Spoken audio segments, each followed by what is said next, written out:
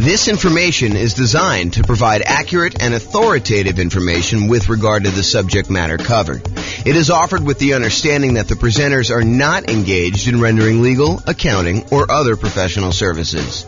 If legal advice or other expert advice is required, the services of a competent professional should be sought. Welcome to the Tyler Real Estate Investing and Real Estate Financial Planning Podcast. Learn all about investing in real estate in Tyler, Texas, with a combination of real estate financial planning and modeling with numbers specific to Tyler, plus syndicated, more generalized recordings of live and pre-recorded real estate investing classes, not all of them specific to Tyler. Be sure to stay tuned after the podcast for a message from our sponsors. Well, good morning and welcome, everyone. I am your host, James Orr, and this is a very special class. I don't know if I've taught a class exactly like this one before, so we'll see how it goes, and hopefully you enjoy it. The class today is, what does financially independent mean? What does financially independent mean? So let's give a little background about why I decided to do this class. So here's kind of where I'm at right now, what I'm thinking about. So many real estate investors, not everybody, but many real estate investors who have been owning real estate for the last, 5-10 years, maybe even longer, especially ones with very low mortgage interest rates. And the lower your mortgage interest rate, typically the faster you're paying down principal on your loan. So the lower your mortgage interest rate, the more principal you pay early on in the loan. And oddly enough, the less it changes, less the amount you're paying down in principal changes over time. Technically, I think this math is correct. I proved it to myself before, but it's been a long time since I've done it. The amount of principal you pay down on a loan actually increases by whatever the mortgage interest rate is. So if you think about that, the higher interest rates that we're seeing today, it means that the amount you're paying in principal early on is a little bit lower, but the amount you pay in principal actually increases at whatever that interest rate is. So over time, you pay down a larger and larger amount compared to what you were in the beginning, if that makes any sense. So many real estate investors found themselves kind of in this situation where they're owning real estates with very low mortgage interest rates, which means they're paying down their principal really, really quickly. And we've seen prices go up very rapidly over the last, 10 years or so. So people have seen their equity increase significantly. A lot of people are sitting on very high amounts of equity in their properties. And rents are lagging a little bit. I mean, rents are up, but they're, maybe they're going down now. I mean, it may have overshot a little bit. But we're seeing rents not quite keep up with the increase in interest rates and the increase in prices that we've seen. So rents are lagging behind a little bit. So when you combine these kind of lagging rents with this super significant increase in equity from both having these really low mortgage interest rates and paying down a lot of principal and prices going up, the overall return on equity on the properties that you own have been going down. If you think about that, right? Like, your equity in your property has increased so much, and the rent you're getting on it, the cash flow you're getting on it, the appreciation you're getting on it, the debt pay down, the depreciation you're getting on it are all growing, but they're not growing quite as fast as your equity is. So the return you're getting on equity goes down. And this is relatively normal, right? This is not anything new. We've seen this kind of phenomenon before in a normal case, right? Like the normal situation is property values go up a little bit each year. You pay down your mortgage a little bit each year, and you're kind of like your profit on the property, your appreciation, your cash flow, your debt pay down, your depreciation, they all kind of grow a little bit. If all depreciation stays the same until it drops off. But in general, these things tend to grow over time, but not quite as fast as your equity. So in general, return on equity tends to kind of taper out. And eventually when you pay off the property and you lose your depreciation benefit, it tends to approach cap rate plus your unleveraged appreciation rate. So if you bought a 5 cap property, your kind of like overall return on equity would eventually taper out to be that 5% cap rate number, and whatever the appreciation rate you are seeing in your market is, 3%, whatever it is, And so the total between those two is probably about 8%. So over time, your return on equity tends to taper off to be about this 8%, 3% from appreciation, 5% from cap rate. And that's where we typically do. But when you have equity increase very rapidly, this curve drops off very quickly, and you have this much lower overall return on equity, which leads people to wonder, what should I do? I've got all this equity in my properties, and the return on my equity is actually getting lower than what it was when I acquired these properties even a few years ago. Should I go and sell the property? Should I do a cash out refinance on the property? Should I just do a rate and term refinance on the property? Maybe extend out when I'm going to pay this thing off in order to get my payment down a little bit. Even if interest rates are higher, sometimes it works out that it'll be a little bit better doing that. Most cases not, especially when interest rates were whatever they were, 3%, 4%, 5%, and now they're 7%, high 6s, 8%, depending on where you are and what you're buying. Do you get a second mortgage to kind of retain that low interest rate that you have on the mortgage you currently have there? Maybe you go get like a investment property HELOC, home equity line of credit, and you are able to borrow some money on top of that in order to go do it. Or maybe you do nothing. Maybe you decide, hey, I'm not going to do anything with this particular property. And if you do decide to pull cash out, or if you have any extra cash that you're trying to invest somewhere, what should you invest it in? Should you go buy real estate? Well, buying now sure doesn't look like the deals that we had in the last decade or so, where interest rates were at all-time lows. Prices are high, interest rates are high, rents are lagging, making the cash flow on these properties less than amazing. And who wants to give up the cash flow on the property that you do have with these really low interest rates in order to go take on new properties that probably have worse cash flow? So it's kind of like in this really weird situation we're sitting in, where you have, these lagging returns on equity from having all this great appreciation and debt pay down over the last few years. And now you've got nothing really to invest in, which makes you wonder, what should I be doing? I think for a lot of folks, there's fear. What could happen in the future? Am I missing the boat? Do I, can I not acquire any more properties in my plan? I'm a little frustrated with that. There's some uncertainty. Is this the end of it? Did I miss the boat with this nomad thing? Did I miss the boat with buying these rental properties and having these rental properties work? There's doubt. Is this going to be the plan that gets me there? There's lack of clarity. What should I do? Should I go sell these properties? Should I go do a rate and term refi? Should I do a cash out refi? Should I add the second mortgage? Should I do nothing? Should I not buy any more properties? Should I continue to buy properties? And I think to a certain degree, there's a lack of focus. We're thinking about all these different options that we have, and we're thinking, well, maybe I should go look at something new, some type of shiny object. Should I go, speculate in land? Should I go, learn how to buy properties creatively subject to? Because, there's all these low interest rate loans out there. Maybe I should go acquire properties that way. Maybe I should go and do short-term rentals to get my cash flow up on properties. Maybe I should start doing accelerated depreciation or bonus depreciation in order to be able to overcome some of this negative cash flow stuff. Maybe I should do that in order to generate down payments for buying more properties. Like there's all these different options to think about. But then you start thinking, well, maybe I should stick to the plan.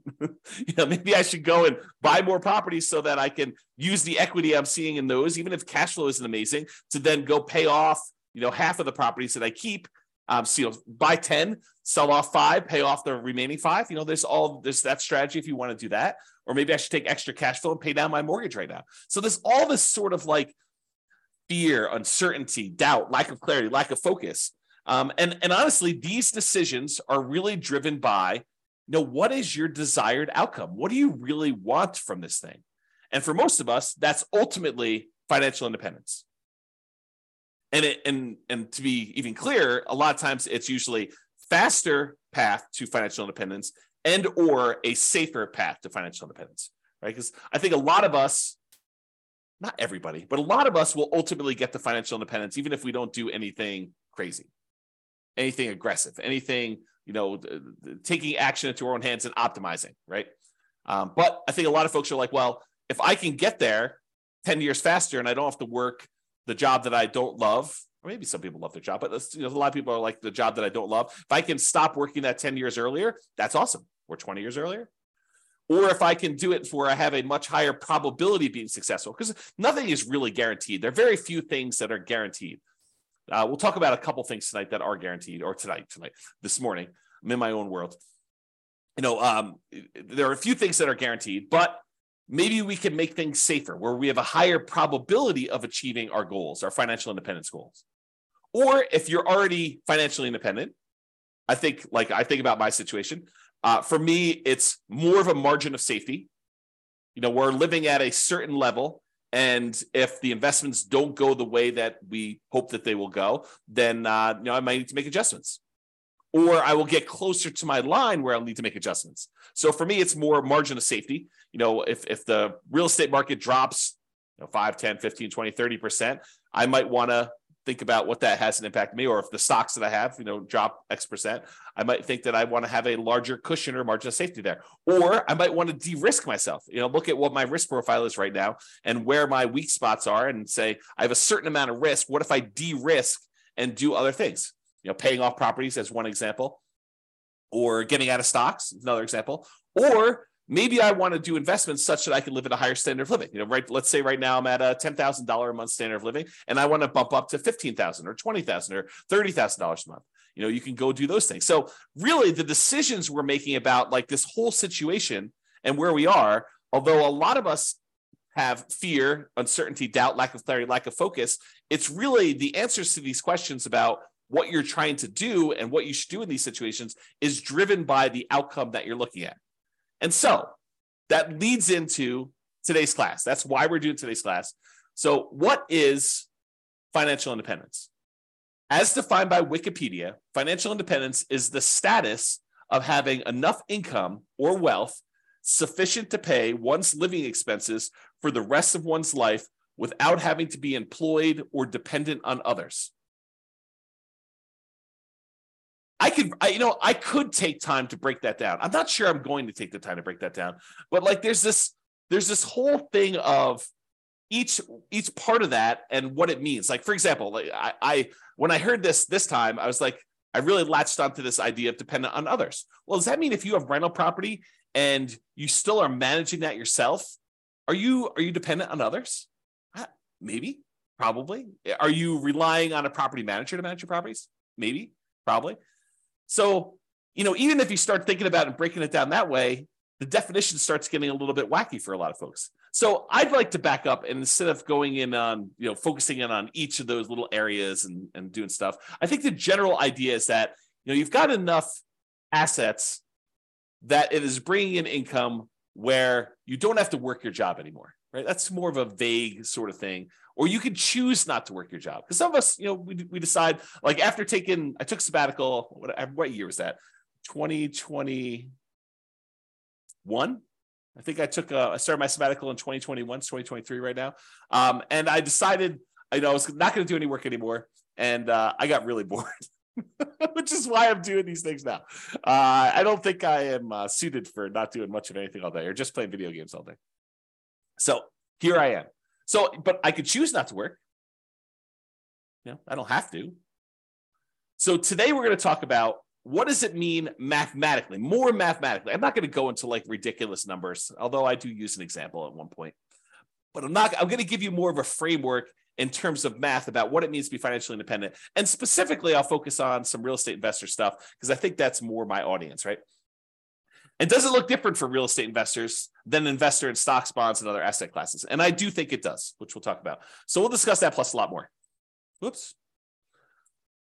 Okay, so how do I define financial independence more in mathematical terms? Like, yeah, it's great if you have assets to kind of produce things where you don't have to work anymore. Yeah, that's the Wikipedia sort of definition there. But what does that actually mean? So for me, it means when the following, and I'll give you a list of what it means here, exceeds your personal expenses. So I break it down into three major groups. I have passive income, I have cash flow from rental properties, and then I have other invested assets times the safe withdrawal rate. So I'll break down what each one means. We'll go into some detail, and I'll go off on some tangents because apparently you guys like tangents when I go off on this. So I will do some of that. All right, first of all, let's talk about passive income. So passive income, I really break down into three sources. It's possible there's another one I've forgotten about in here, or that someone will say, "But James, what about this?" And feel free to kind of chime in if you're listening to the recording after the fact. You can kind of post a comment or send me an email. So passive income really comes from, in my opinion, three things. Number one is Social Security. So a lot of us are working for a period of time, we're contributing to Social Security, and at some point in the future, provided the Social Security system doesn't fall apart and we don't get any money, which I don't think is going to happen, but who knows? I can't predict the future. So Social Security, we put money in and we get a certain amount of dollars back at some point in the future. Maybe it's $1,000, $2,000, $3,000. a month, $5,000. I don't even know what the cap is for Social Security, but you'll get a certain amount of Social Security coming in, and that can help offset expenses you might have in retirement. Usually this doesn't start until I think 62 or 67. I think there's some ones where at 62 it starts at a certain number, and then 67 it goes up to a certain thing. And if you delay it, you get some more. So, if you really are focusing on the Social Security thing, you're probably on the wrong webinar. But you should probably go find out more about that in detail. And honestly, if I'm going to do a thing on Social Security, I would have to do research and do it, because I definitely don't know it from memory. Okay. So passive income Social Security is one of them. Passive income from pensions is another, which is similar to Social Security. In some jobs, you actually have a pension where you're contributing a certain amount of money for your paycheck. It goes into this centralized fund. And I'm oversimplifying all this stuff, right? I'm not an expert on pensions or Social Security or annuities, which is the next one.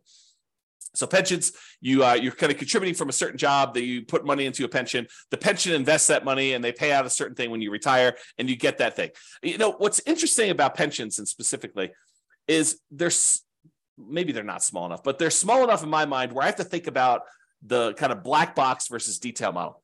And the black box versus detail model works like this. Sometimes it's helpful to simplify something down to a black box. For example, annuities as a black box would be, I put $100,000 into a black box and it pops out, $2,500 per year until I die.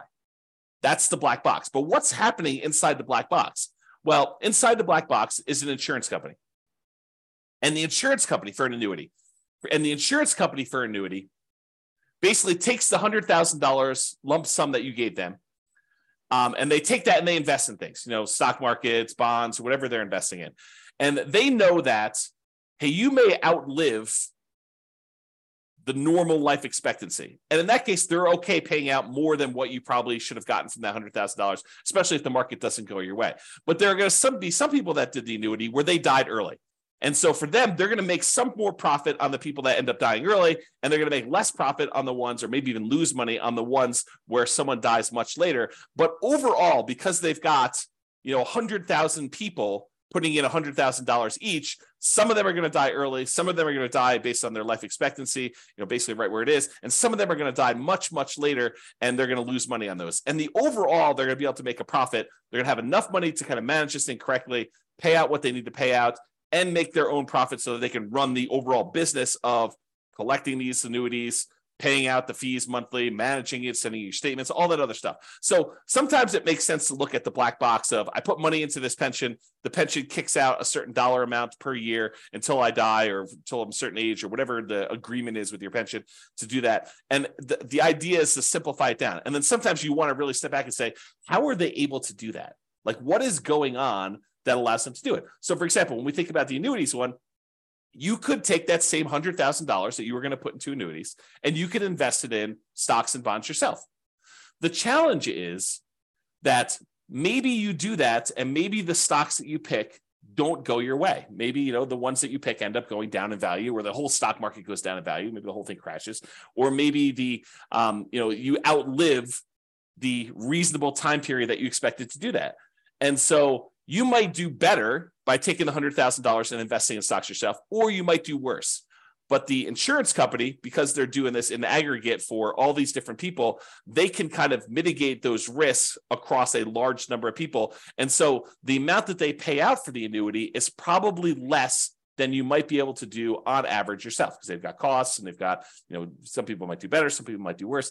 So if you go take $100,000, you invest in the stock market, maybe, and there's no promises in the future, but maybe you do 7% per year. You can figure out, with 7% per year and you taking out a certain amount, whatever it is, safe withdrawal rate on that money that you do, you can take out a certain amount of money and kind of live off that. But with an annuity, you put $100,000 in and they tell you, look, we're guaranteeing, I'm putting that in quotes because it's an insurance product. And so we're guaranteeing that you actually will pull out $2,500 a year, which is probably lower than your 4% safe withdrawal rate number. They're trying to be conservative and they need to make a profit. And they're kind of like guaranteeing that you will have this until you die, as an example. And there's all sorts of variations on this, right? There's annuities where you get some of the money back when you die, or you die within a certain range, or, or you have an annuity that kind of counts for two people's lives, you and a spouse, or there's all sorts of variations. And I'm not an expert on annuities, I'm not licensed to sell annuities. So go talk to a professional if you're really interested in those. But that's sort of the idea. And that idea applies kind of across the board, this black box simplifying other thing. So passive income from either Social Security, pensions, or annuities. Those are the three kind of passive income sources. The second one in my group is this net positive cash flow from rental properties. And I think a lot of folks on this particular webinar, because it's Real Estate Financial Planner, are interested in this kind of idea of net positive cash flow from rental properties. So you buy rental properties. In some cases, they have positive cash flow when you buy them initially, especially right now with really high interest rate and really high prices. Maybe not all of them, and if you're putting very little down, maybe not all of the ones you're buying now have positive cash flow to start with, but over time, rents tend to increase with inflation, kind of like creeps up a little bit. And because a lot of your costs are fixed, like your mortgage payment, which is usually a big percentage of your expenses on a property, your taxes and your insurance and all that tends to go up with inflation as well. But because your mortgage payment is a rather large percentage and your rents are going up and your rent is the big number on top, cash flow tends to improve over time on your rental properties. And if you start out negative, it'll eventually increase and become positive. And eventually, when your property is completely paid off, you get this big jump up in how much cash flow you're getting on it, and you see positive cash flow on your rental properties. Okay, so over time, this net positive cash flow from rentals can increase as you're doing it. The interesting thing, man, I'm going off on some weird tangents today. So the interesting thing about cash flow and rental properties, let me teach safe withdrawal rate first, and I'll come back to this concept. But there's something interesting about cash flow and rental properties as compared to investing in stocks that is a little bit different. So we'll talk about that next. So why don't I do this? I'll go talk about safe withdrawal rate, and then we'll come right back to this. And Nick or Nathan, I see both your names right together. One of you remind me if I go off track and I forget to come back. It's possible I will forget to come back, but I'm holding you guys responsible. So safe withdrawal rate times money invested in other assets. So we covered so far passive income, that's Social Security, pensions, annuities. We did that already. I also talked very briefly about net positive cash flow and rental properties, which I'll go into a lot more detail here in a little bit. Safe withdrawal rate money, safe withdrawal rate times money invested in other assets like bonds. So the third source of being financially independent is, let's say over time, you kind of put in whatever it is, $500 a month, and you invest that in stocks or bonds or something else like, I don't know, crypto, or not that I suggest you do crypto, but you get the idea. You can invest in something else. And then that money grows by investing in these other assets. And you can, when you're ready to be financially independent, say, okay, I've got $1 million saved up. What is a reasonable amount of money that I can take out from this $1 million each year where I am not super likely to have this go down to zero in my lifetime? And so what that is called is a safe withdrawal rate. And there's a Trinity study, and the guy who came up with it, Benjamin, who kind of formulated some math around this concept as to what a number is and what, if you're really likely to run out of money using that number. The oversimplified version is, a lot of people call this the 4% rule. They'll say, I can safely, and I'm using that in quotes, I can safely withdraw 4% of the balance I have at the very start each year, and I am not likely to run out of money investing in stocks and bonds with certain splits over a 30-year time horizon. That's what basically the Trinity study talks about, is they did a whole bunch of math on it and they determined that. So if you have $1 million and you have a 4% safe withdrawal rate, that means you could take out $40,000 per year in year one. And the way that they modeled it is they said, okay, you can increase that $40,000 by whatever inflation is each year. So $40,000 in year one, 40,000 plus, you'll call it 3% for inflation, although inflation right now is higher than that. But 40,000 plus 3% in year two, and so on and so forth until you either run out of money or you die. So that's the thought process behind the safe withdrawal rate. But what's interesting about the safe withdrawal rate, and you guys don't need to remind me because I'm going right there now with this cash flow from rental properties for a safe withdrawal rate.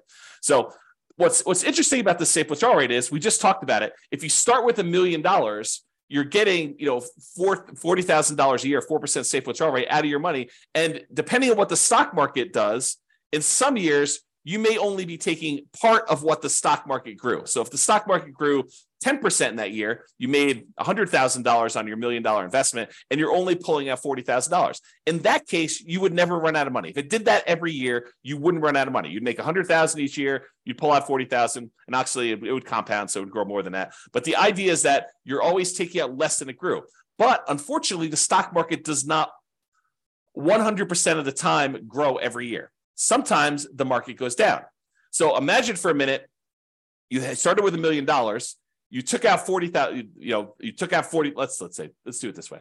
You started with $1 million At the end of the year, you're going to take out your money. The stock market went down to $900,000. It declined by 10% that year. And then you took out $40,000. Now you're less than you had the year before. In fact, considerably less. You're at $860,000 when just a year earlier, you were at $1 million. Well, that's potentially problematic because even if it grows that 10% back, you're still going to be under $1 million at that point. And if you're going to take out another $40,000, your balance is going down.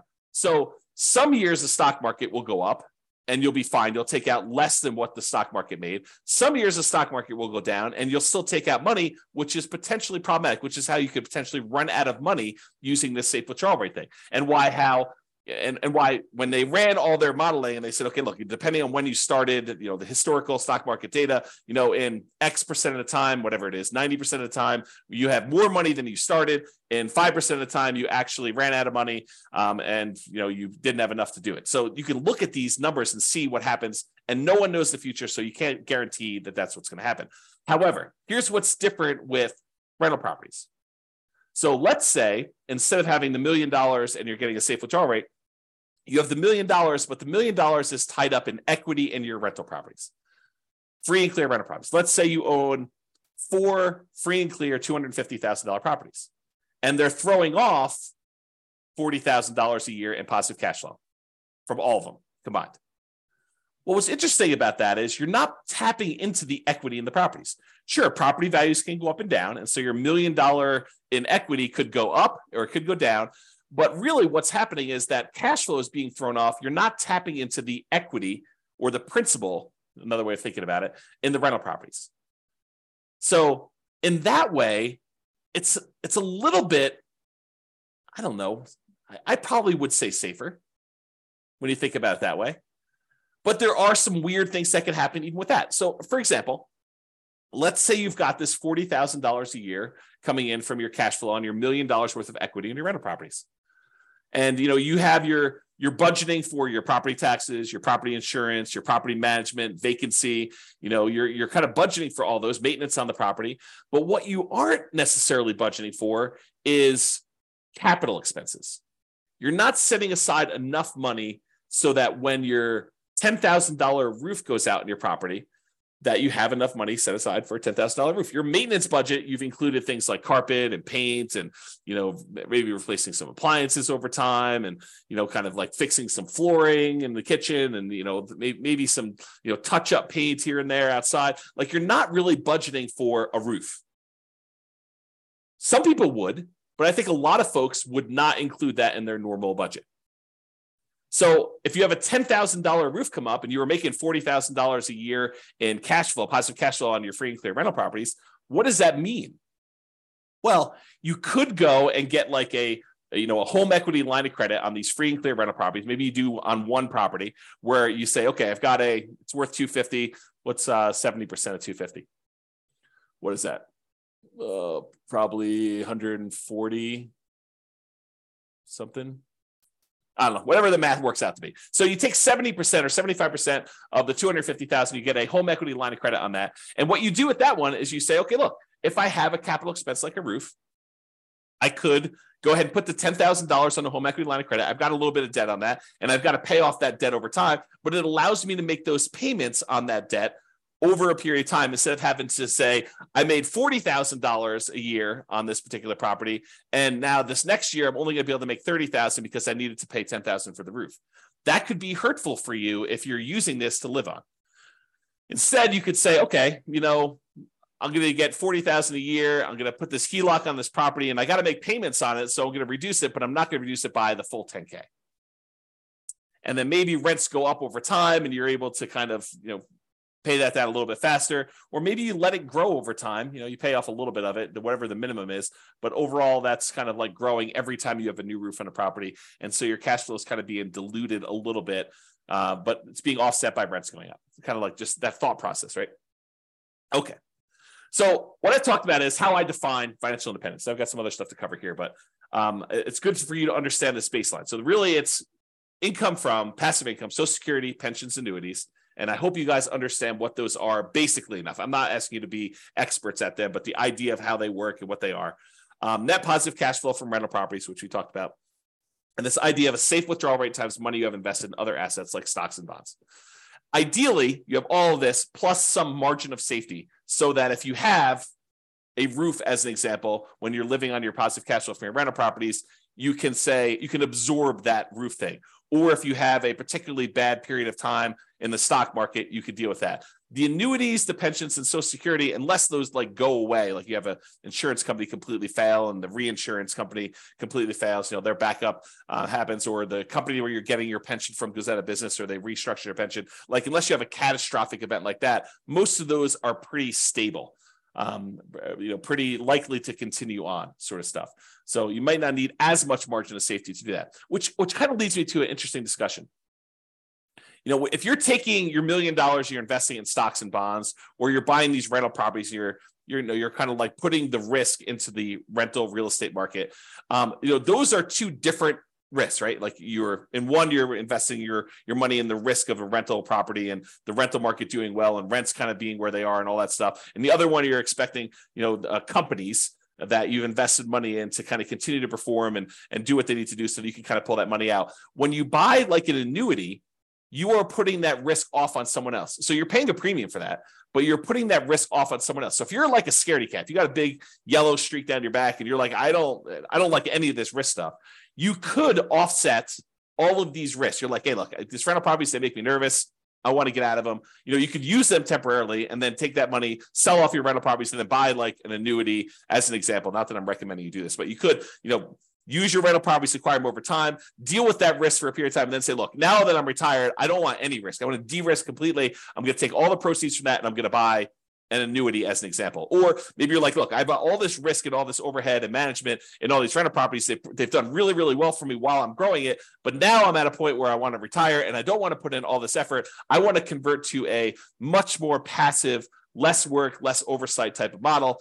I don't want to manage a property manager anymore. I'm going to take the proceeds from my rental properties after I pay, real estate commissions and capital gains taxes and depreciation recapture and, your closing costs, like all the expenses on it. You take the net you get after you walk away and you take that money and you invest in stocks and bonds or whatever you want to do, and then live off safe withdrawal rate if you prefer that type of risk to the real estate risk, and do that. So just things to be thinking about as you do this. And one of the reasons why we're having this discussion is you are going to want to choose at some point which of these areas you want to focus in on and achieve financial independence from. So I think the choice is, once you decide, okay, look, here's my plan. I'm going to buy rental properties. I'm going to acquire more than I need. Then I'm going to sell part of them and pay off the other ones. And I'm going to have free and clear rentals. That's your plan. Work your plan. Or I'm going to take all these rental properties, and at some point, because I'm not going to want to be property managing when I'm 80 years old, or managing my property manager when I'm 80 years old, I want to take this money and I want to invest in stocks or bonds or annuities or whatever. Okay. So that's the idea behind it. Any questions? I know I've been going off on a lot of tangents. That was the intent of this class. That's why I said it's not been one quite like this. No questions? You guys are quiet. So I really do like this quote for this, because I think it characterizes a lot.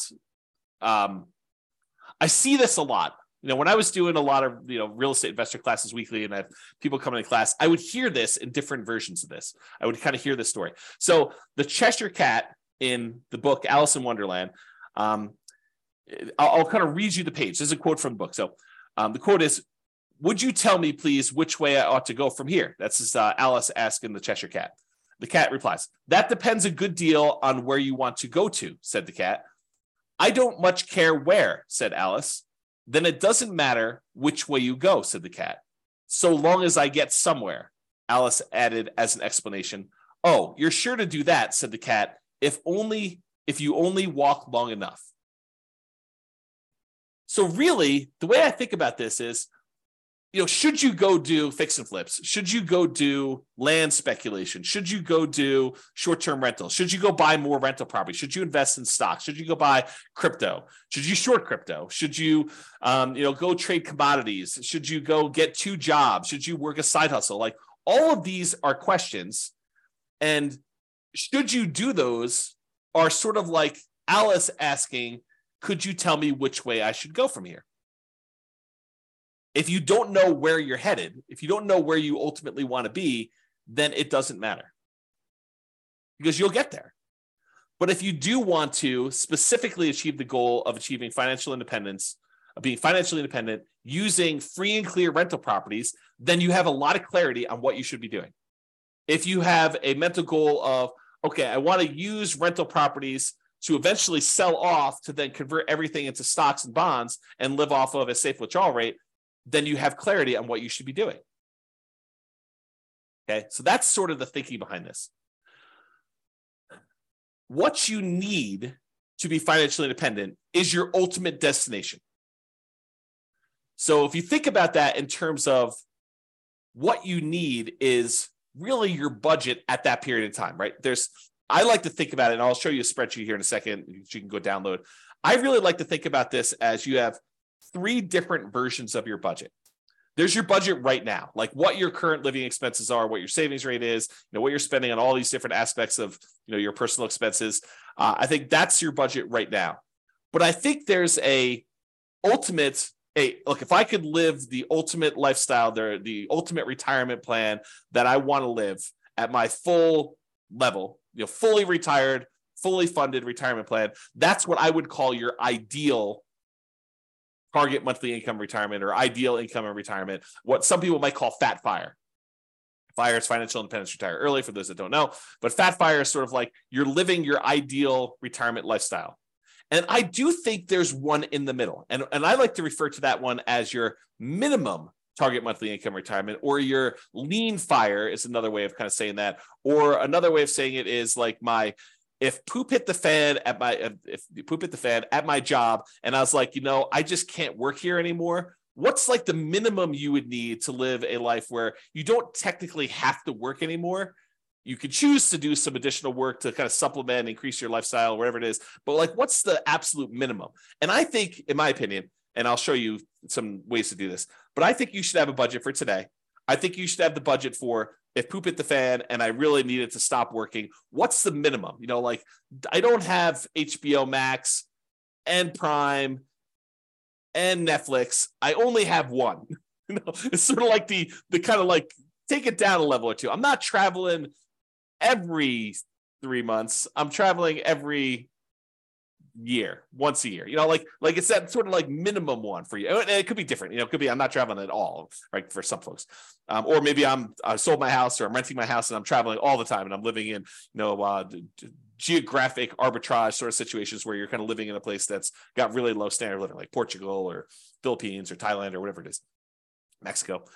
So you could kind of do that as your minimum target monthly income retirement. And then I think you need to do the budget for your ideal. And then once you know those, you say, look, if I'm doing my current path right now, this is what I currently have in assets and what they're producing for me.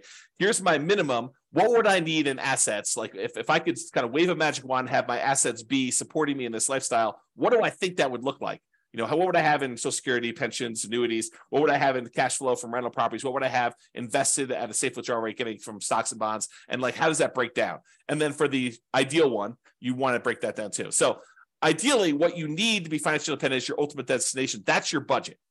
What you choose to invest in to get you there is your path or your action plan. And I think that dictates your choice. You know where you want to go based on your budget. And then you say, how do I get there? That's my action plan to do that. Okay, so I taught a whole class on this before. You guys can go watch it. It's the ultimate FIRE budget. I probably should correct the typo here. Oops. FIRE should really be all caps because it's kind of, there we go. So you can create 3 budgets simultaneously, which I talked about. Your current budget now, your minimum target monthly income, and your ideal. And so there's this, it's a special budget sheet. You can go download it. You can make your own. You don't need mine. But it has 3 columns. You write down all your current expenses. And I've only shown housing on here, although there's ones for every different aspect of your thing. But go do your own if you want to. You do a current budget of what your current expenses are. You do a minimum target monthly income. You're kind of like your lean FIRE number, and then your ideal to do that. I have a little red, like a yes or no checkbox for whether that's actual or estimated. Sometimes people are like, I'm going through this really quick. I think my HOA is about this. I haven't looked it up, so I'll go put N for that. If it really is your actual, you can put yes so that you know which ones are real numbers or that you estimate, and then you can firm it up later. And don't, the piece of advice I'll give you on this is don't get caught up in detail, right? Doing this poorly is better than not doing it at all. And so it's better for you to have a bad budget and then improve it over time than for you to skip this exercise completely and not do it. So I would strongly recommend that you do a budget and kind of figure all that out. So anyway, go make your ultimate fire budget. And then on this spreadsheet at the bottom is this. And I want to talk a little bit about this because it ties into this, what is financial independence for you. And so currently you write down what, if you have any annuities, what you currently have in annuity income. Most people, you can buy, I'm not an expert in annuities, but you can buy annuities where they start at a certain date in the future. You can also buy annuities where they start immediately. So you can do like a single premium immediate annuity. Okay, I apologize. I'm looking out the window here and I saw what I thought was a coyote actually chasing geese. Turns out it's someone with their dog in a field. Because I kind of back to the open space, but for a second there, I was like, wow, I'm watching coyotes hunt geese, but it turns out it's not. So sorry, distraction, false alarm. Man, I do have a little bit of attention deficit sort of focus issues. All right, so annuities. You could do a single premium immediate annuity, SPIAs, where you pay a certain amount of money, $100,000 as an example, and then they immediately start paying you out, $2,500 a year, whatever it is. And part of that's dependent on your age and what's going on. So they vary, but once you get locked in, you lock it in. Or you could say, look, I'm going to pay $100 a month, and by the time I'm 55 or 65 or whatever age you set up with the annuity company, I'm going to pay out whatever that dollar amount is. You can kind of do it that way too. So you put in whatever your current annuity situation is, or you could say, look, when I finally reach my kind of my minimum or my lean fire number, I want to have this amount in annuities. And some people would think, I want my like baseline expenses covered by something where it is completely de-risked, right? Like it's like as safe as it can be, which is sort of an annuity sort of product where you're putting the risk on someone else's insurance company to handle that. So you might say, look, I really want to have, I don't know, $1,000 or $2,000 a month or not a month. Oh, maybe it is a month in annuity type income. And so you want to put a little bit of money into here to do that. Some people will be like, I want to have all of it in real estate. It's up to you. It's your choice. And then if you want to have annuities for ideal, you put it in there. Social Security, you estimate, look, if I stopped working right now, this is what it would be. If I stopped working when I think I'm going to be at this lean fire number, that's what my Social Security will be at that point. And realize that it might not actually kick in until age 62 or whatever it is there. Or my ideal number says that if I work all the way till I'm, whatever your ideal fire sort of number is, your kind of fat fire number, that's what Social Security will be for me. So you can kind of plug in what these numbers are. Or you could say, look, I don't believe that Social Security will be there for me. I'm going to put zeros in here for all that. If I get extras, that will be my margin of safety. That will be my bonus. So you can think of it that way too. If you got a pension, great. Same idea. Just plug in your pension numbers for those. Now, here's the net rental cash flow one. And this, I think, is interesting because let me kind of describe it this way. Right now, you might be making, I don't know, net $500 a month on your rental properties because, maybe a couple of them have negative cash flow and maybe a couple of them have positive cash flow. And so the net after all of them is 500. But realize when you own rental properties, this kind of rent tends to increase over time.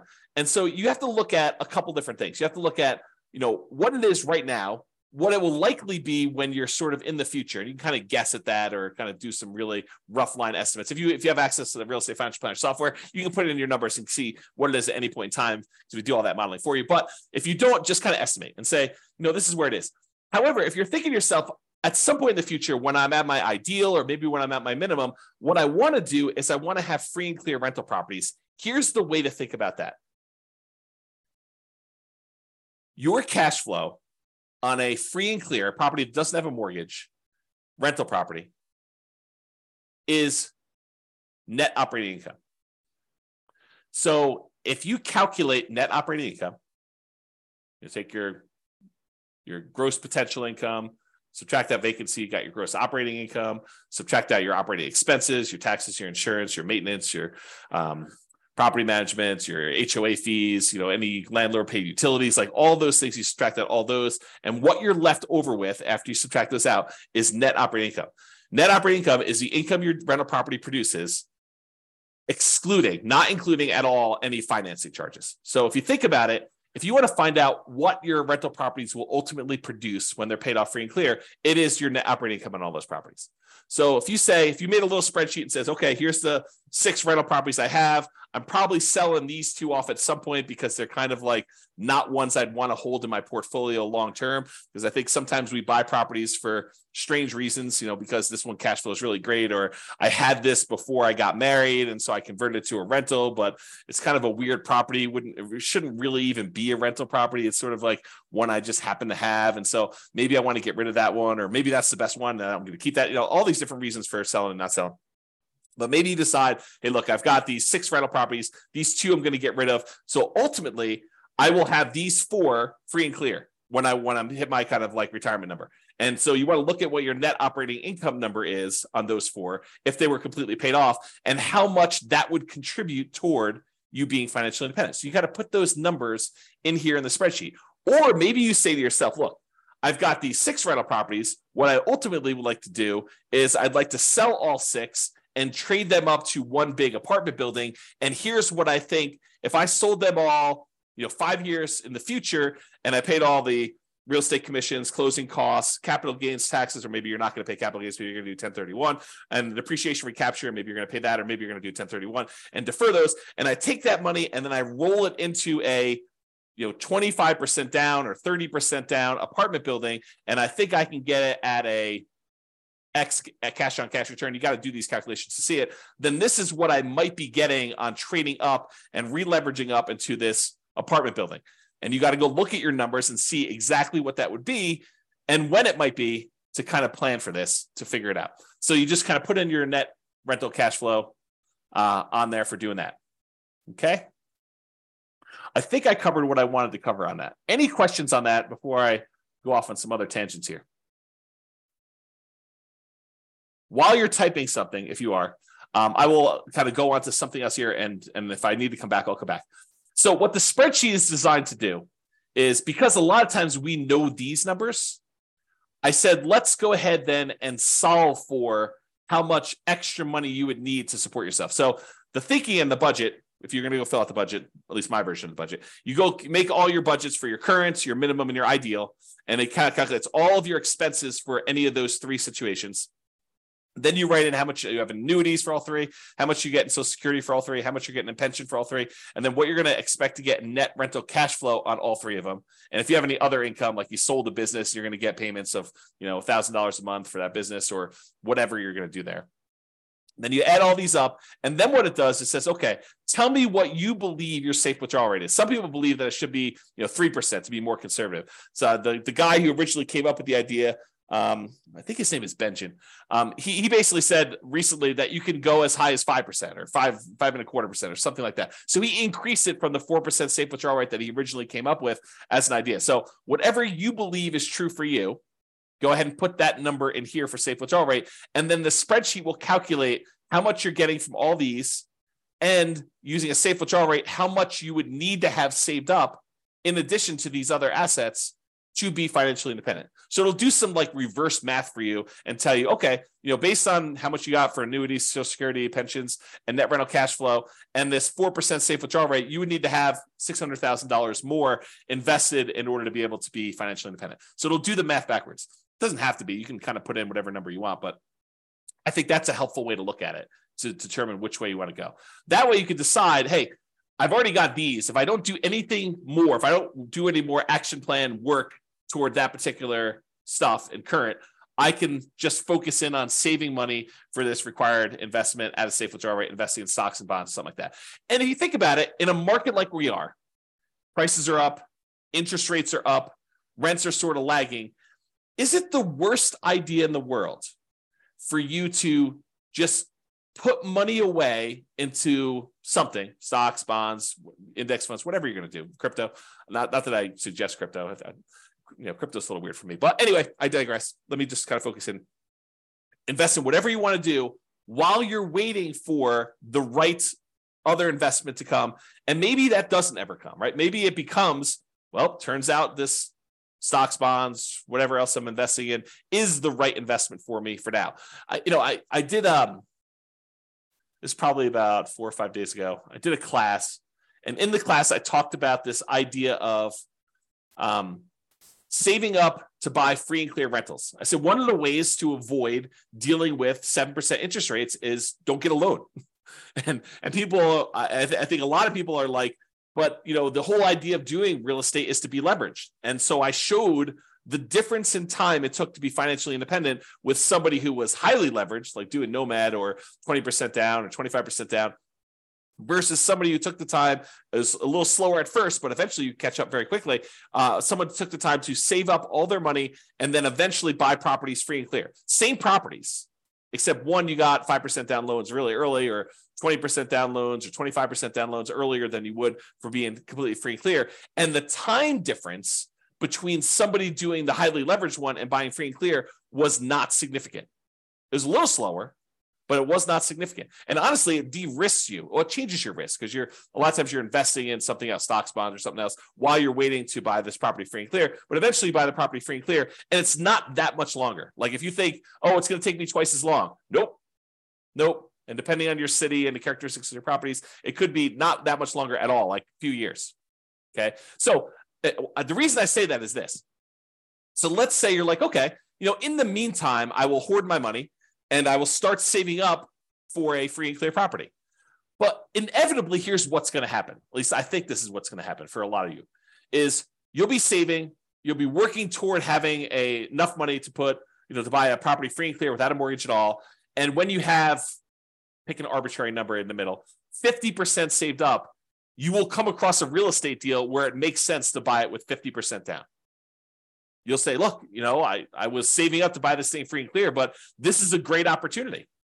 This property works. And maybe interest rates have dropped back down a little bit by then. Maybe they're up higher than they were, but you're still like, this is still a great property. I'm able to buy this property. And because I've got this big chunk of money saved up, I can buy this property and get a 20% discount, something crazy, like some really, really good opportunity will fall in your lap just because you're aware, you've got the resources lined up and you're ready to go. And so maybe you plan to do a free and clear property. And by the time you get to 40% saved up, 70% saved up, the like deal of a lifetime drops in your lap and you act on it because you have the resources and you're ready to go. Okay. So it could be something like that. But one of the takeaways from this is don't stress, relax, get some clarity on where you're ultimately going and be ready to act on that plan. Okay. This is what I was talking about. Get clarity on what financial independence means to you. So when you are financially independent, what do you want it to look like? Do you want X dollars used in the purchase of annuities producing Y dollars per year per month? Like is your plan to have annuities, and like how much will you be setting aside to buy those annuities, and how much will you be getting per month or per year from those? What is the amount of money you're getting from pension from your job? Maybe zero. Or maybe it's money if you have a pension with your job. What's the amount of money you have coming in from Social Security? Like, what will that offset, and how much more will you need beyond that? And then cash flow from rentals. Do you want a certain number of free and clear rental properties producing Y dollars per month? And again, look at net operating income to determine what that will be. And will that be enough to support you? If you look, hey, look, I've got 4 rental properties now. If these were paid off right now, they would produce for me, $6,000 per month. Is that enough for you to be financially independent? You need to do your budget and see, right? You need to do your budget and determine if $6,000 a month, if my properties were free and clear, would that be enough for me? And then maybe you decide, hey, if these were free and clear, it would get me to be financially independent. Maybe I should take that money and actually start paying down the mortgages. Or maybe you should take that money, invest in stocks or bonds or whatever it is, get a slightly higher return. And when you have enough as a big lump sum, take that and pay off a mortgage in full. Because you don't really get any cash flow benefit by paying a little bit more down on your mortgage, right?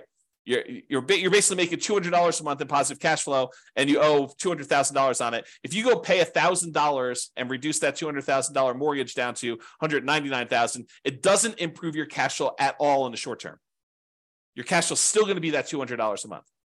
You pay down another $1,000 and go down to $198,000 that you owe. It doesn't improve your cash flow at all. So it doesn't have any short-term effects. Really, the only impact it has is you pay a little bit less interest on that mortgage. And if your mortgages are old mortgages where they're at 3, 4, 5%, you are literally earning 3, 4, 5% on that extra $1,000 that you used to pay down the mortgage. You're not getting any more return than that. Now, if you have a 7% mortgage that you just got and you pay down an extra $1,000 on that mortgage, guess what the return on that is? 7%. that becomes super interesting. It kind of now dictates which mortgages we should pay off to kind of do this. And there's some weird exceptions, right? Because if you're down to like the last $50,000 on a mortgage and that mortgage payment was $2,000 a month, it looks really different. Although this is not mathematically correct, it looks really different if you pay off $50,000 on that mortgage and you free up $2,000 a month, or about $24,000 a year in extra cash flow, right? If you owed if you owned a mortgage for a long period of time, you owe $50,000 left on it, and the mortgage payment is $2,000 a month. When you pay that mortgage off, when you finally pay off that $50,000, your cash flow immediately improves by $24,000 a year, $2,000 a month. Even though technically you're only getting a return of whatever the interest rate is, now that the mortgage is paid off, your cash flow immediately improves by that $2,000 a month because you don't need to make that mortgage payment anymore. Kind of crazy. Okay. So I went off on a tangent. I'm not sure how far back to go to pick up. So, okay. So we had this thing here. I said, do you want a certain number of free and clear rental properties producing X, Y dollars per month? You look at your net operating income and you determine, will that be enough to support me? We talked about that idea. You have $6,000. If you have all these properties paid off, maybe you start paying off those mortgages with a little bit of cash flow each month.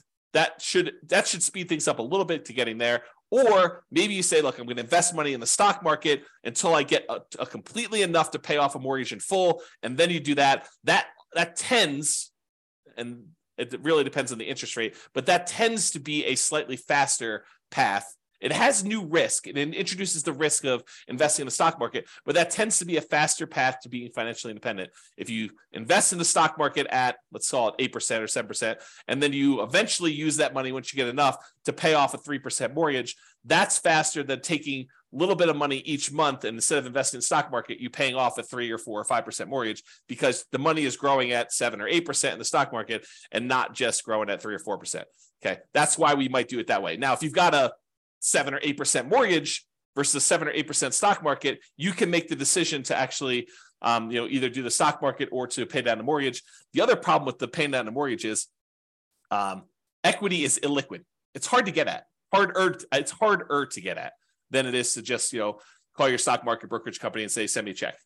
Liquidate my account and send me a check. Oh, there's a really cool eagle out there.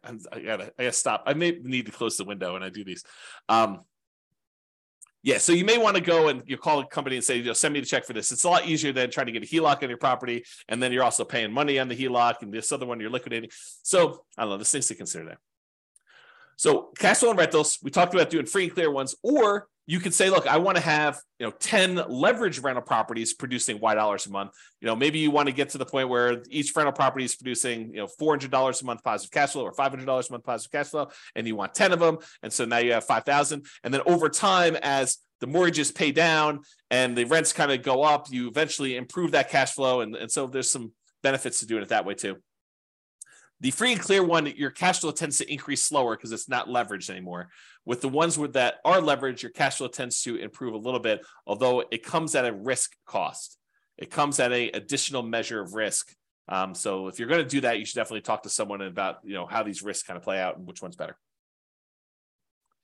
Or we talked about passive income, talked about cash flow, or the safe withdrawal rate on invested assets. Maybe you want to have whatever it is, $500,000, $1 million, $2 million, invest in stocks, bonds, or something else at a Y safe withdrawal rate, 4%, 3%, 5%, whatever you feel is safe for you per year, and you kind of do that, or some combination of the above, which is what we've been talking about today. So, a little bit from Social Security.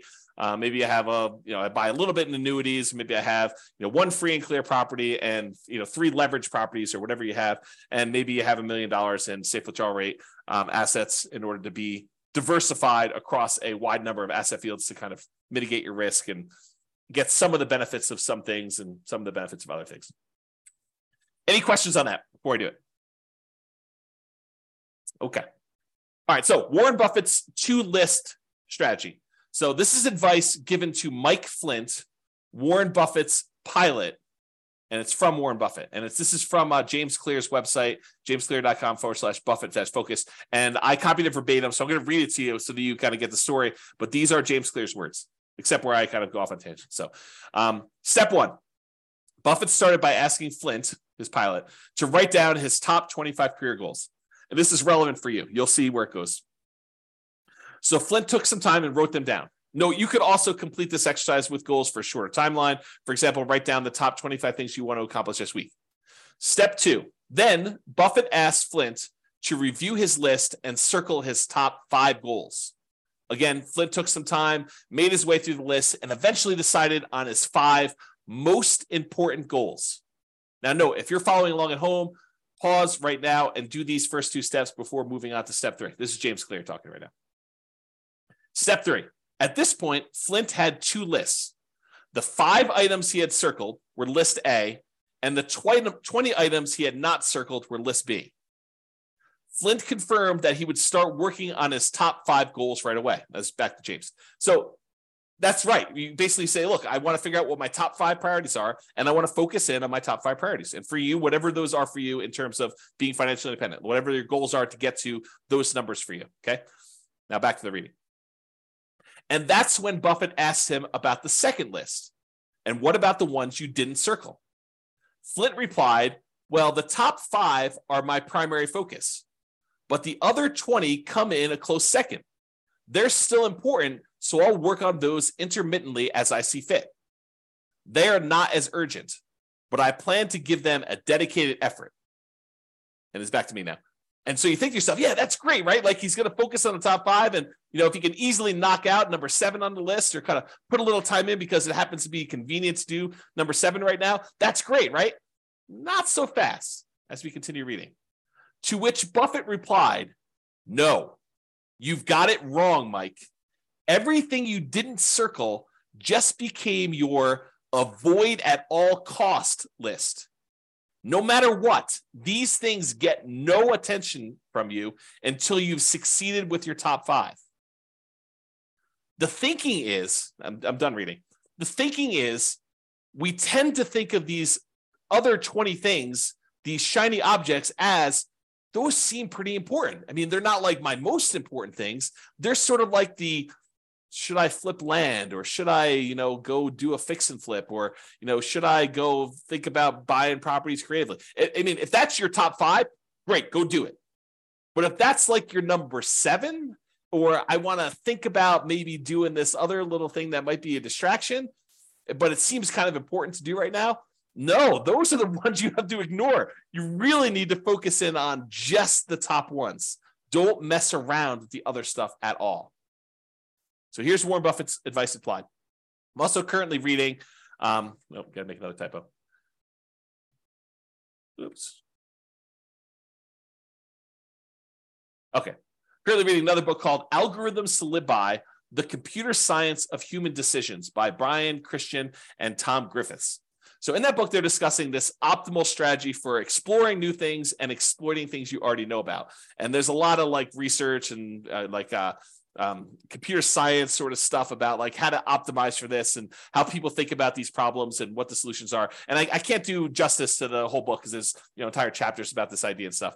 But I'll kind of summarize something that I think is germane to what we're talking about. There's an argument to be made that if you've got a good strategy and someone has done a bunch of math to show you which strategies and optimizations will get you to financial independence fastest, I mean, that's kind of what I've been creating the software and doing, and with the least risk, then perhaps you should avoid all these other weird things and consider kind of like the shiny objects as part of that second list that Buffett talks about, the kind of 20, the avoid at all cost list, and just focus in on the ones that will get you to financial independence fastest and with the least amount of risk. Once you decide what that needs to look like for you, focus in on achieving those with that stuff, okay? And avoid this kind of exploring new things stuff because it's really a distraction. And a lot of times you won't know how to weight that. You won't know if that is a better choice for you because it'll be brand new for you, and you won't have the nuance and expertise and subtlety of understanding all the pros and cons and where the kind of weird faults and stuff are. I mean, this to be true. Think about it for yourself. Prove it to yourself, okay? All right, so I want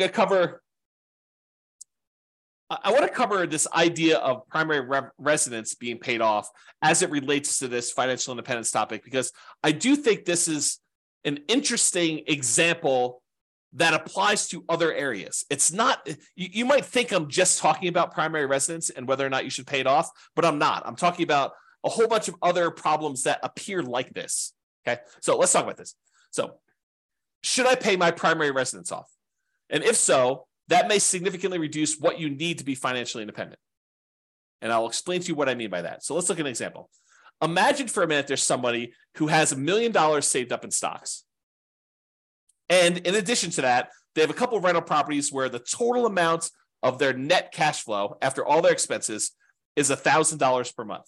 So not an amazing rental portfolio, but $1,000 a month, a healthy rental property portfolio and net positive cash flow after property management, taxes, insurance, maintenance, like all that stuff. It's $1,000 a month coming in from that.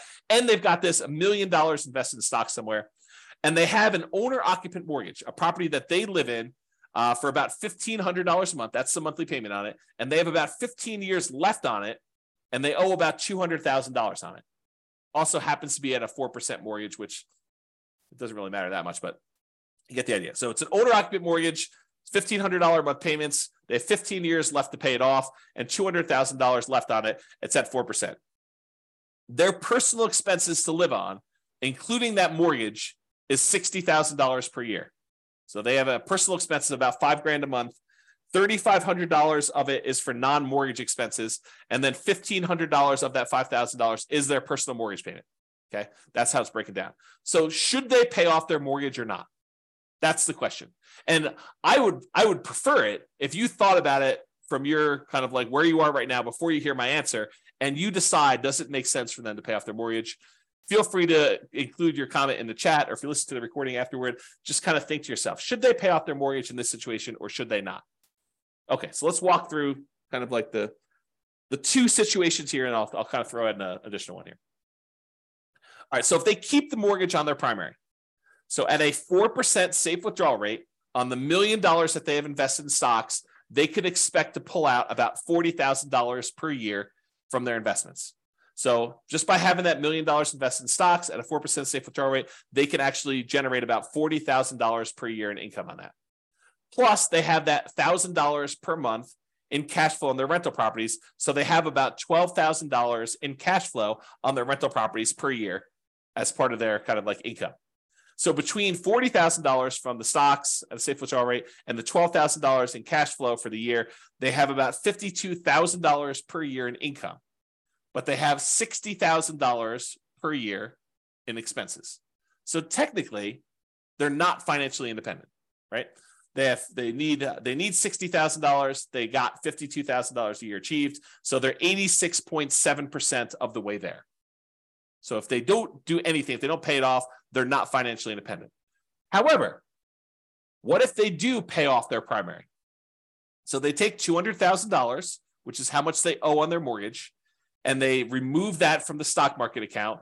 And they say, okay, I'm going to take $200,000 of the $1 million I've invested in stocks and bonds to reduce my personal expenses by that $1,500 a month payment. So this is not valid math, but I'm going to show you what it feels like to them. Okay. So this is not the way you should do this math, but it's sort of the way it feels. So what they basically did is they said, I have $1,500 a month in payments times 12 months. It's about $18,000 a year. So it looks like you put in $200,000 to pay this thing off, and you get $18,000 per year as a return, because you'll no longer have that $1,500 a month payment, $18,000 a year. If you pay $200,000 as investment, that works out to be about a 9% return on their investment. Math is not actually right, but the idea is how it feels. Okay.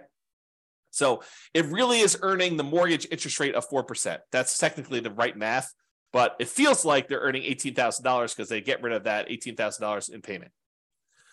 So now, once they do that, instead of having $1 million invested, they now have $800,000 invested at that 4% safe withdrawal rate, which generates them $32,000 per year in income.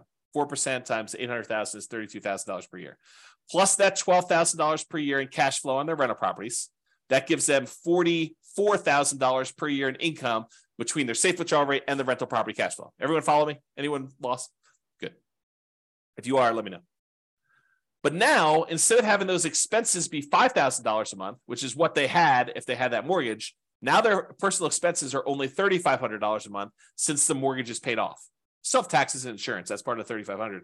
But the mortgage part of it is $1,500 a month. Okay. Times 12 equals $42,000 per year. So now their personal expenses are $42,000 and they're generating $44,000 from their investments. So now mathematically, they're financially independent by a little bit. They got $2,000 a year extra to spend, which is interesting, right? Because now you think to yourself, man, that was kind of crazy, because if they kept the mortgage, they're not financially independent. If they get rid of the mortgage by paying it off, they technically are. Craziness. Okay. Now there's a third option. They could choose to not pay off the primary residence, keep the $200,000 invested, but just pretend, just arbitrarily, I am financially independent, even though mathematically you don't meet the definition, right? We're financially independent. We're not going to work anymore. They would be withdrawing higher than their 4% safe withdrawal rate from that $1 million, right? Because they're short. They're short by $8,000 a year because they were making $52,000 a year in income, and they're short and they need $60,000. So for a while, for 15 more years, they're pulling out an extra $8,000 per year from their stock market portfolio. So they would be withdrawing higher than that 4% safe withdrawal rate. Okay. But that's only happening until either, number one, their mortgage is paid off completely 15 years later, or two, cash flow in the rentals increases enough that they eventually qualify as FI. Because remember, they're making that $1,000 a month in cash flow. Let's say that's from 4 properties that are leveraged. Well, next year, they might be making, $1,200 a month in cash flow. And the next year, they might be making $1,400 a month. And the next year, they might be making $1,600 a month. So eventually, you get to the point where the extra money coming in from rents kind of creeping up slowly over time on the rental properties, and the expenses creeping up, but not quite as fast. That extra cash flow that they're getting will eventually cover that $1,500 a month mortgage. It may take a while, but they could do something like that, where you sort of I've been calling this chillaxing into retirement. I used to call it coast fire, but someone else used coast fire to mean, when you have enough money that if you don't add any more, then eventually you become financially independent if you just kind of work your job and spend all your money. I can't use coast anymore. So I've been calling it chillaxing into financial independence, where you kind of have these kind of assets that you're not technically there, but you stop working anyway, because you know that eventually something is going to happen that'll make you financially independent. For example, if 2 years from now, you have 2 years left on a couple of investment property mortgages, and you know that they're going to be paid off. And at that point, your cash flow is going to improve by $3,000 a month. And you're like, hey, look, I've got enough money to get me from today to 2 years from now when those properties are free and clear. And when they are free and clear, then I'm going to be financially independent. Couldn't you stop working the 2 years earlier? Because you know you're going to get there in 2 years. I mean, the properties are going to pay off, right? And then you're going to have enough. So you could sort of chillax. That's another example of this, as I mentioned at the beginning. This is a kind of case study, but it's wider breadth. It applies to more than just this exact example. Okay. So I don't know, just something to think about there. Another kind of thought process, and I'm getting toward the end here in the presentation.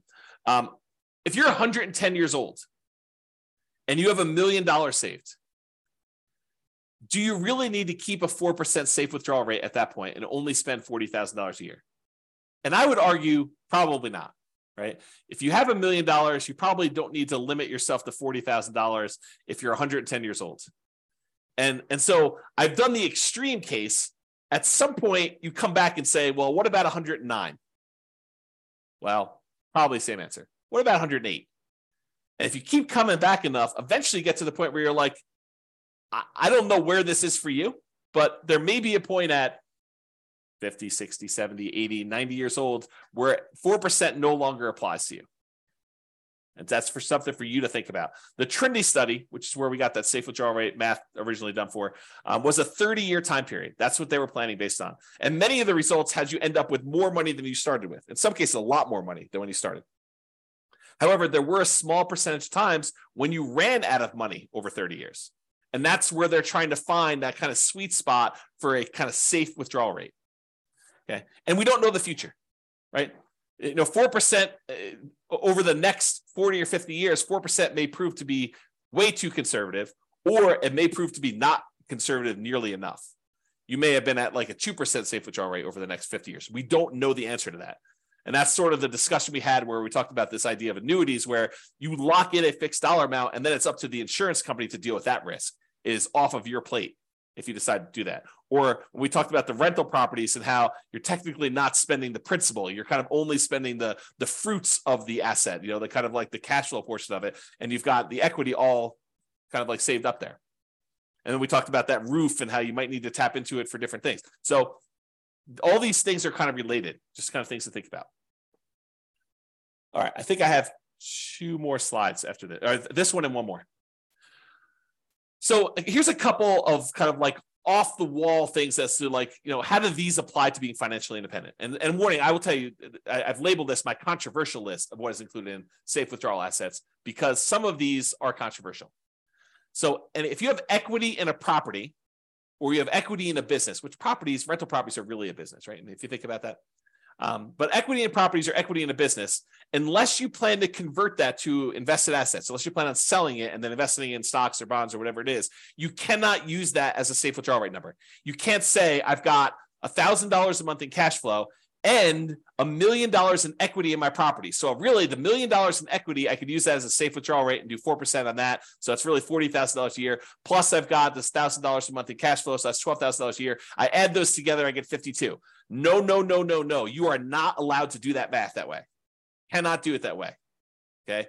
The equity, the $1 million in equity is what is producing the $1,200 a month or whatever I said, $1,000 a month in cash flow, $12,000 a year. That equity is what's producing the cash flow. You can't double dip. And that applies to businesses as well. Okay. Unless you sell the rental property, you convert that to stocks or bonds or whatever it is. And then you could use a safe withdrawal rate on it. And where this comes up, and I think I'm jumping ahead here, where this comes up a lot is some people will say to me, James, what I want to do is I want to ultimately become a hard money lender. I want to use rental properties to get to the point where now I have, $5 million that I could lend out at 12, 14, 16, 18, 20% to people doing fix and flips where I could then make 12, 14, 16, 18% of my money. And by doing that, that means I can actually count that 12, 14, 16, 18%, whatever number I'm getting for those loans, I can count that as pure income. So if I've got $1 million, I'm making 12%, I can say I could spend $120,000 a year because that's what I'm getting on those hard money loans. No, that's not how that works. And this is why I think it's controversial. I think that you say, I've got this $1 million that I'm loaning out at 12% or 14% or 16%. You still do a 4% safe withdrawal rate on that $1 million.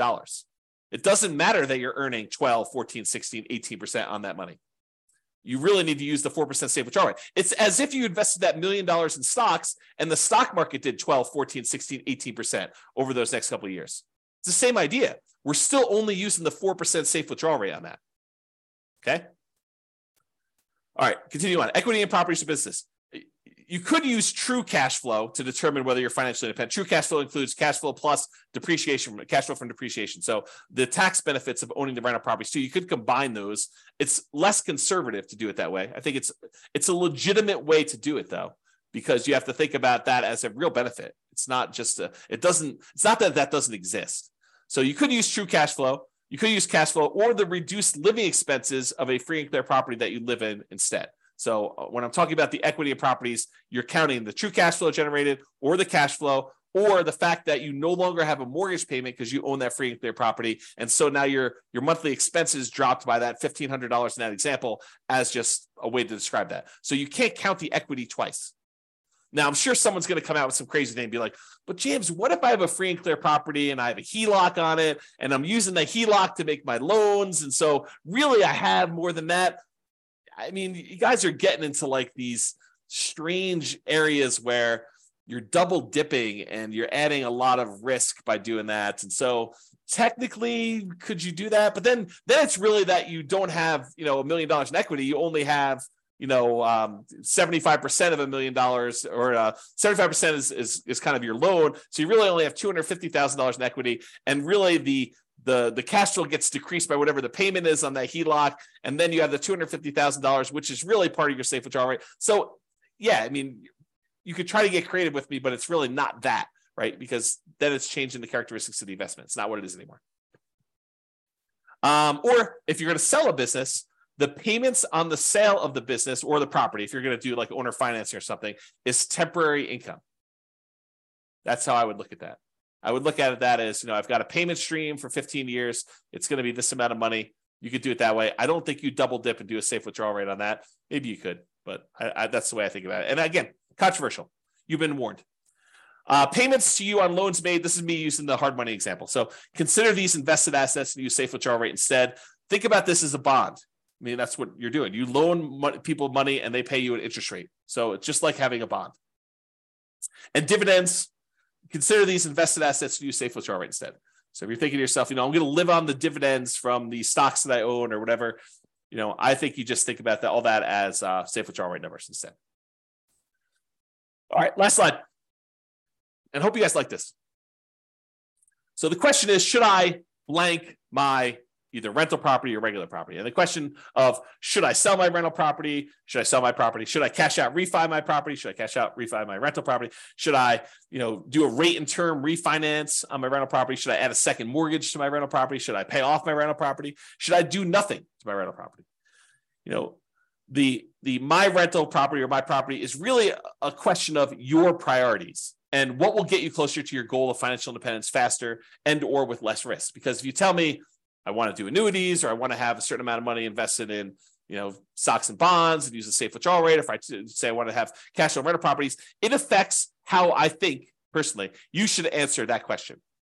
There are non-mathematical questions and analysis about that, which I'm planning on doing a class on that. I'm not sure it'll be tomorrow, but soon. I think I'm going to do a question about like the non-mathematical questions of should I sell or should I refi my rental property? And then I think there are math-based analysis about that. Doing the analysis to say, here's the amount of return I'm getting from appreciation and debt pay down and cash flow and tax benefits. And this is how much equity I have in my property. And honestly, it's really true net equity, your equity after you have all the expenses of doing whatever it is you're going to do. So this is how much return I'm getting on my equity amounts. So that's sort of the threshold I would need to beat if I were going to do something with this and move it somewhere else. That's the thinking, right? That's the math part of it. And then the question is, okay, I have this one set of assets and it's got great cash flow, but the appreciation and the debt pay down, the depreciation, they've kind of all dropped off. And so the overall return is Y, but a good part of that is cash flow. And now you're going to take that asset and you're going to move it into something else. And maybe that has really good appreciation, really good debt pay down, really good depreciation, but the cash flow sucks now. And depending on what you're trying to accomplish, that may be great or it may suck, right? Depending on what you're trying to do. If you're trying to go for a certain amount of cash flow and you have a very narrow time, you have a very short time period to do that, you might not want to convert one type of asset to another if it doesn't get you there. But if it does get you there, then you got to really think about that. You got to make a decision based on the non-math questions and then also the math-based questions and decide, what does this look like? So I just have like a sub-question kind of tab here. For example, if I sell, should I do a 1031 exchange? Kind of defer those capital gains and defer the depreciation for capture taxes. And then what should I invest in instead? And if it's a replacement real estate, should I do accelerated bonus depreciation on that? I mean, those are questions that come up. So you have all these sub questions that get triggered when you do that. All right. That is it, folks. I hope you've enjoyed that, although I don't know if you did. So, because you guys have been so quiet, I have no clue if you like that or not. And no one is prompting a response here. So I assume everyone is asleep on the call, which is awesome. So hopefully you guys enjoyed that. Oh, you guys definitely enjoyed it. Okay, good. You're very, very welcome. Very welcome, guys. Awesome. Thanks, Nick. Thanks, Nathan.